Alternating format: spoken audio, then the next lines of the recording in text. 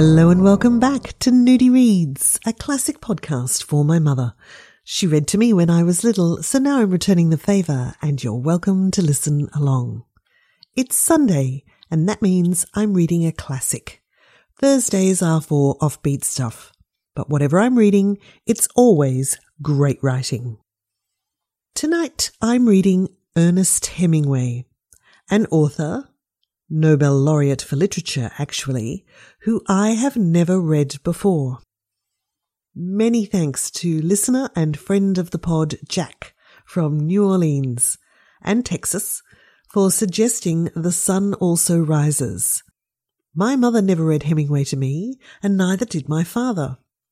And for myself, I've never been interested in anything Hemingway was famously interested in. Bullfights, Spanish Civil War, fishing, it all just seemed a bit too old-fashioned for me. I am Gen X.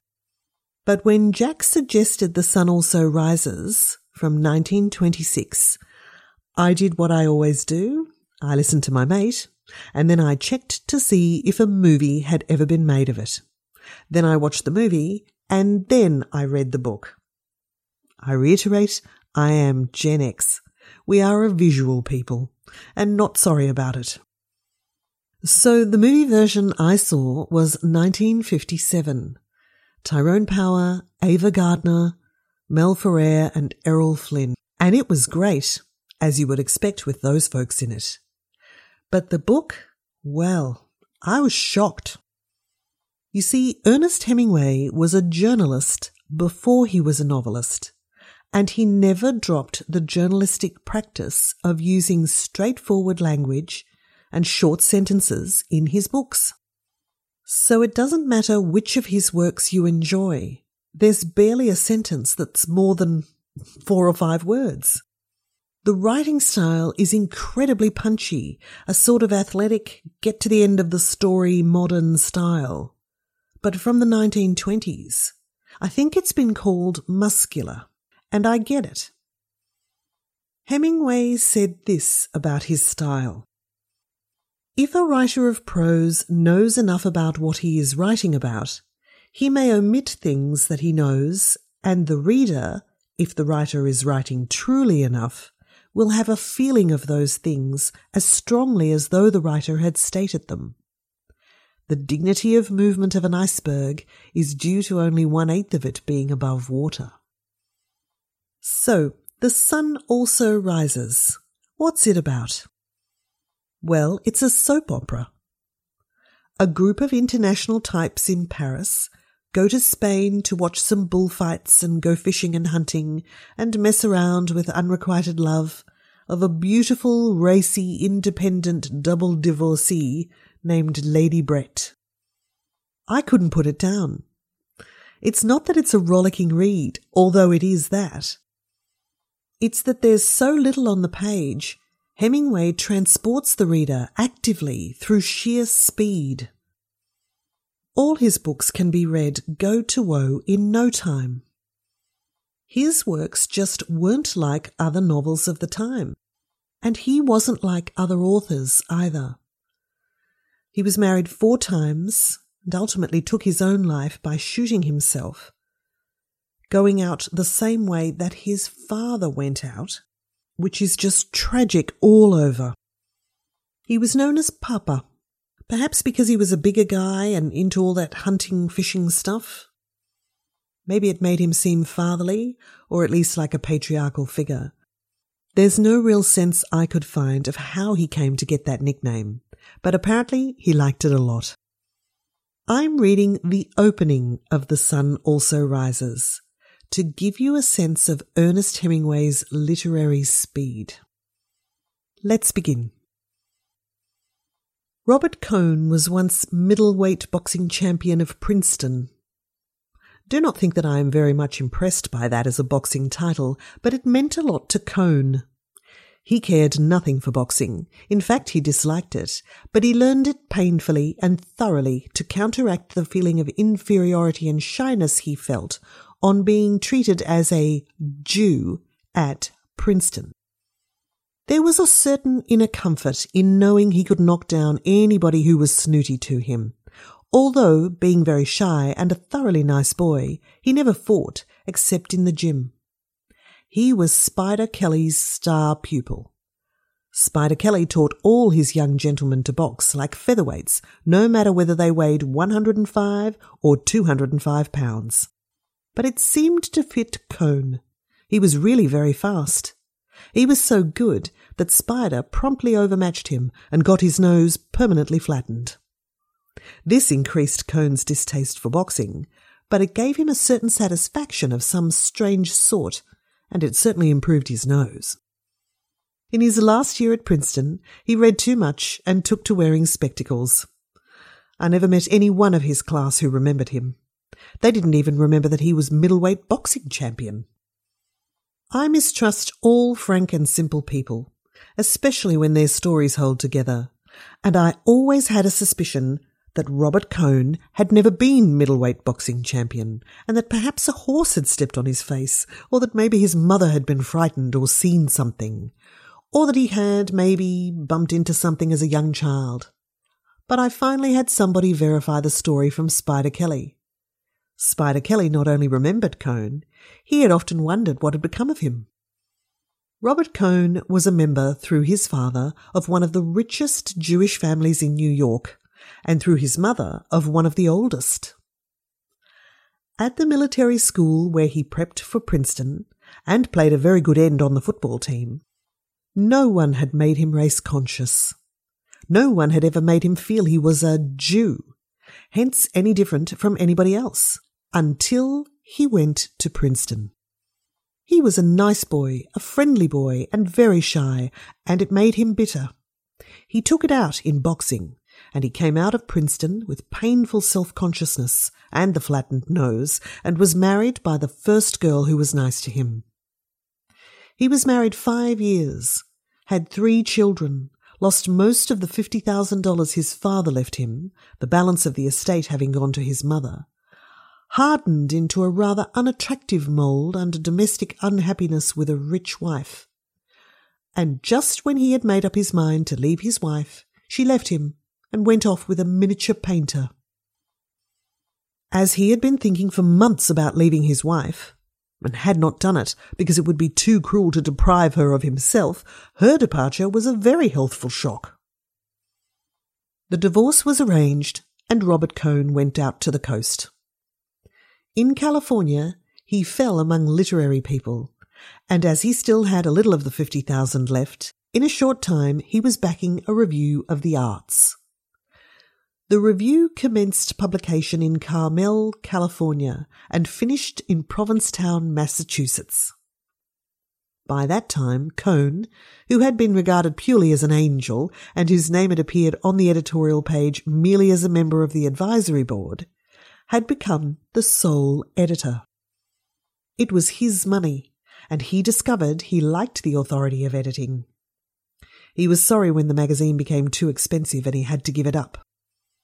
By that time, though, he had other things to worry about. He had been taken in hand by a lady who hoped to rise with the magazine. She was very forceful, and Cone never had a chance of not being taken in hand. Also, he was sure that he loved her. When this lady saw that the magazine was not going to rise, she became a little disgusted with Cone, and decided that she might as well get what there was to get while there was still something available, so she urged that they go to Europe, where Cone could write. They came to Europe, where the lady had been educated, and stayed 3 years. During these 3 years, the first spent in travel, the last 2 in Paris, Robert Cone had 2 friends, Braddox and myself. Braddox was his literary friend. I was his tennis friend. The lady who had him, her name was Frances, found toward the end of the 2nd year that her looks were going, and her attitude toward Robert changed from one of careless possession and exploitation to the absolute determination that he should marry her. During this time, Robert's mother had settled an allowance on him, about $300 a month. During 2 years and a half, I don't believe that Robert Cohn looked at another woman. He was fairly happy, except that, like many people living in Europe, he would rather have been in America, and he had discovered writing. He wrote a novel, and it was not really such a bad novel as the critics later called it, although it was a very poor novel. He read many books, played bridge, played tennis, and boxed at a local gymnasium. I first became aware of his lady's attitude toward him one night after the three of us had dined together. We had dined at L'Avenue, and afterward went to the Café de Versailles for coffee. We had several fines after coffee, and I said I must be going. Cohn had been talking about the two of us going off somewhere on a weekend trip. He wanted to get out of town and get in a good walk. I suggested we fly to Strasbourg and walk up to Saint-Odile or somewhere or other in Alsace. I know a girl in Strasbourg who can show us the town, I said. Somebody kicked me under the table. I thought it was accidental and went on. She's been there about 2 years and knows everything there is to know about the town. She's a swell girl. I was kicked again under the table and looking saw Frances, Robert's lady, her chin lifting and her face hardening. Hell, I said, why go to Strasbourg? We could go up to Bruges or to the Ardennes. Cohn looked relieved. I was not kicked again. I said good night and went out. Cohn said he wanted to buy a paper and would walk to the corner with me. For God's sake, he said, why did you say that about the girl in Strasbourg for? Didn't you see Frances? Well, no, why should I? If I know an American girl that lives in Strasbourg, what the hell is it to Frances? It doesn't make any difference. Any girl. I couldn't go. That would be all. Oh, don't be silly. You don't know Frances. Any girl at all. Didn't you see the way she looked? Oh, well, I said, let's go to Senlis. Oh, don't get sore. I'm not sore. Senlis is a good place and we can stay at the Grand Surf and take a hike in the woods and come home. Good. That'll be fine. Well, I'll see you tomorrow at the courts, I said. Good night, Jake, he said, and started back to the cafe. You forgot to get your paper, I said. Ah, that's so. He walked with me up to the kiosk at the corner. You're not sore, are you, Jake? He turned with the paper in his hand. No, why should I be? See you at tennis, he said. I watched him walk back to the cafe holding his paper. I rather liked him, and evidently she led him quite a life. That winter, Robert Cohn went over to America with his novel, and it was accepted by a fairly good publisher. His going made an awful row, I heard, and I think that was where Frances lost him, because several women were nice to him in New York, and when he came back, he was quite changed. He was more enthusiastic about America than ever, and he was not so simple, and he was not so nice. The publishers had praised his novel pretty highly, and it rather went to his head. Then several women had put themselves out to be nice to him, and his horizons had all shifted. For 4 years, his horizon had been absolutely limited to his wife. For 3 years, or almost 3 years, he had never seen beyond Frances.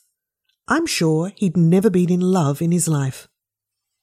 He had married on the rebound from the rotten time he had in college, and Frances took him on the rebound from his discovery that he had not been everything to his first wife. He was not in love yet, but he realized that he was an attractive quantity to women, and that the fact of a woman caring for him and wanting to live with him was not simply a divine miracle. This changed him, so that he was not so pleasant to have around. Also, playing for higher stakes than he could afford in some rather steep bridge games with his New York connections, he had held cards and won several $100s. It made him rather vain of his bridge game, and he talked several times of how a man could always make a living at bridge if he were ever forced to. And that's where we'll leave it tonight. Quite the journey covered about the character Robert Cohn, in very few words, almost no words at all, but boy, do we have an understanding of the man.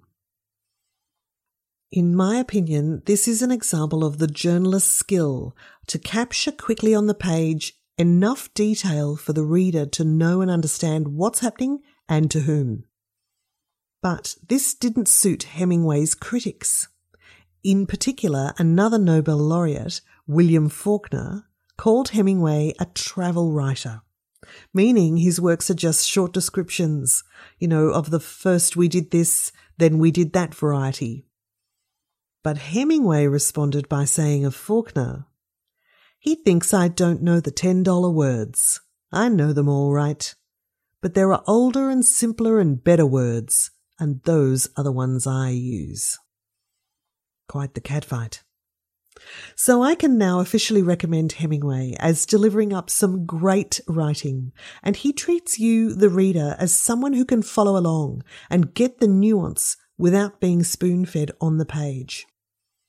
Although a quick word of warning for any millennial or Gen Y listeners. Hemingway was writing in the 1920s, and once in a while you will come across a word that we just don't use these days. Don't let that dissuade you from enjoying an American literary giant of the 20th century. We mustn't engage in presentism. That's a philosophy I know is adopted by listener Jack, who made tonight's recommendation. Jack happens to be Jack Henneman of the podcast The History of the Americans, which, if you don't know it, you really need to check it out. It's fantastic. Listeners might be familiar with other really famous podcasts of the history genre, such as The History of Rome and The History of England. Those podcasts went for ages and they were absolutely brilliant. Well, Jack Henneman, who is a pal, full disclosure, and hugs, is producing The History of the Americans, and it's wonderful. It's as detailed as those other podcasts on the topic of Americans. It's amazing that it hasn't been done before, and he's doing a tremendous job of it. 3 thumbs up, recommend. There's nothing but podcast love between presenters here. But join me next time when I explore professional feuds.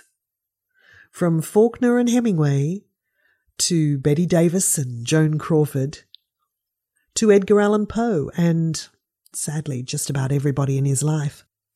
Professional feuds invariably deliver opportunities for great writing. And I've uncovered some doozies. So I do hope you've enjoyed this episode. Please let your friends know about Nudie Reads. Share episodes, follow on Instagram, and you can email nudiereads@gmail.com if you have any suggestions for reading material. And a quick welcome to new listeners in Belgium and Spain. I'm going to presume these listeners in Belgium are Flemish, so I'm going to say goedenavond. And for the Spanish folks, hola! Or I could say welcome and bienvenido to all. Thank you so much for listening. Can't wait for Thursday's episode. Till then, take care. It's slippery out there. And thanks for listening to Nudie Reads.